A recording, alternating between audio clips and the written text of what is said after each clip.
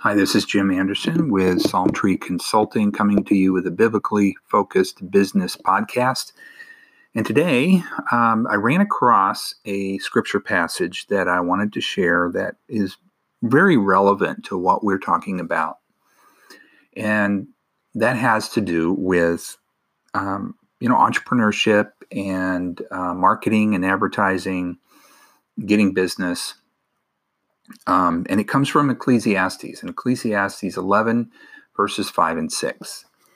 It says, "As you do not know the way the Spirit comes to the bones in the womb of a woman with a child, so you do not know the work of God who makes everything. In the morning, sow your seed, and in the evening, withhold not your hand, for you do not know which will prosper, this or that, or whether both alike will be good." And, this is an interesting passage because it talks about, working, you're not knowing what God is going to have prosper for you. It's like in watching the wind, a farmer has no idea which path that wind is going to take. It's going to go east, is it going to go west, south, or north? He just doesn't know something that he can't see, such as a baby's body in a mother's womb. He can't know the future or the work of God who has made and controls all things. So, using another example, the polar opposites of morning and evening to indicate total days. Solomon urged that his readers work diligently, sowing their seed all day long, because they could not know which sowing would succeed, whether it's this or that, or whether both, or would they both do equally well. So in those examples from maritime trade that are also in the scriptures here in verses 1 and 2, and the one from farming in verses 3 and 4, and in 6, Solomon urged people towards constant, diligent effort and prudent, diversified investment of their energies and resources, recognizing that all is in God's sovereign control. And, I think that certainly does make the case for us as entrepreneurs or not, to diversify our income. If you have a job, you have a full-time job, and that's one source of income. And if you live, especially living paycheck to paycheck, on that without even an emergency fund, it's poor stewardship, because you're taking an extreme risk, because all it takes is for you to walk into work one day and then you no longer have a job at the end of the day. And that happens to a lot of people, a lot, believe me. And it's happened to me. One source of income, and all of a sudden you lose it all. It pays to have, especially these days, to have a side income. And if possible, to have multiple sources of income. It also means that in your business, don't have just one customer. Don't just have two customers. You need to have multiple customers. And one of the rules of thumb is that one customer should not take more than 20% make up more than 20% of your revenue. And to one step further, if you do trade credit and you have receivables, that no customer should take more than 20% of your total receivables, a balance. In fact, 20% is pretty large. And if that, of course, the larger your business, the easier it is to avoid that. With a really small business, you may only have a few customers. And so they're naturally going to make up more than that. But that means that you definitely need to get more customers. One of the things that, if you're, say, a social media marketing agency and you need to have at least 5 customers and all of the same size. If any of them are larger, then you need to have more customers. So no one customer makes up more than 20% of either your receivables or your sales. And, I think that's part of what this is about. This scripture is that, you need to have a diversified income.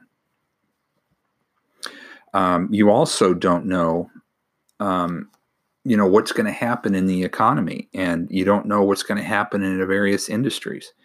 You need to have multiple sources of income. So that's part of when you're saving money for retirement. You're saving money and investing it. You have invested in something that's maybe creating a cash flow for you. And if you have a full-time job, there needs to be multiple incomes in the family. And this is even more true, and it's true today that we don't have. It's rare to find families where there's a single income, and part of that is because of the inflation we have experienced in our society since the 50s.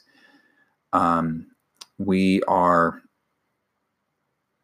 fast approaching the point to where incomes will not be able to keep up with the cost of living.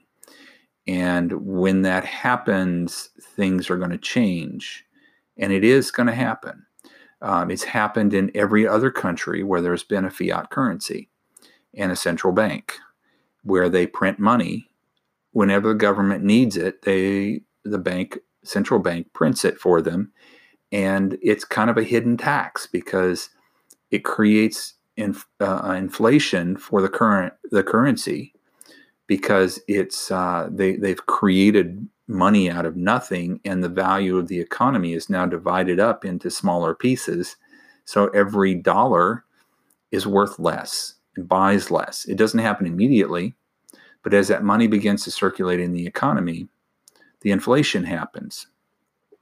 And when you do that at an accelerating rate, the inflation rate continues and the debt levels continue, and the value that, what's paid for the value that's created in the economy has less of an effect, to the point where there is no more margin for wage earners to make a living. And it's happening to us. We need to have multiple sources of income now. And of course, as individual Christians, we have no control over what happens with the general economy, except that as a whole, if we were to be more or better stewards, that we could counteract that. But it has at this point become probably gone beyond the point of no return. So the best that we can do is just to be good stewards like we should have been in the first place. And we also need to diversify our income. We need to have savings. We need to have, we definitely need to have a fully funded emergency fund. We need to have retirement funds. We need to be holding equity in our homes. If we have that, we need to be paying down those mortgages as fast as we can. And we need to create other sources of income. We need to find ways to generate passive income. I think that's one reason why I think the internet is a big deal, because there's things that we can do to sell information on the internet to generate additional income. And it's not something that's going to happen overnight, but if you do that and you sell your knowledge, that's another source of income, and it can be a passive one. So this passage, in Ecclesiastes Ecclesiastes 11 verses 5 and 6 speak volumes to us, I believe, as believers, in how we are to live our lives financially, and how we're able to, how we're to conduct our businesses, and how we do our advertising. It's the same thing with the marketing and advertising. We have to experiment. I was talking about Facebook ads. Every ad needs to be tested against a variant of that ad to see which one is going to work best. And you have to constantly test until you get the best performance you can get. If you don't do that, then your profits are going to be suffering from that. In fact, it may not even be profitable eventually. You don't know what works and what doesn't, and you learn from that. And it's important to have diversification in your advertising campaigns, so that you know that one of them will work at least and pay for everything else. But with that said, we'll talk to you next time.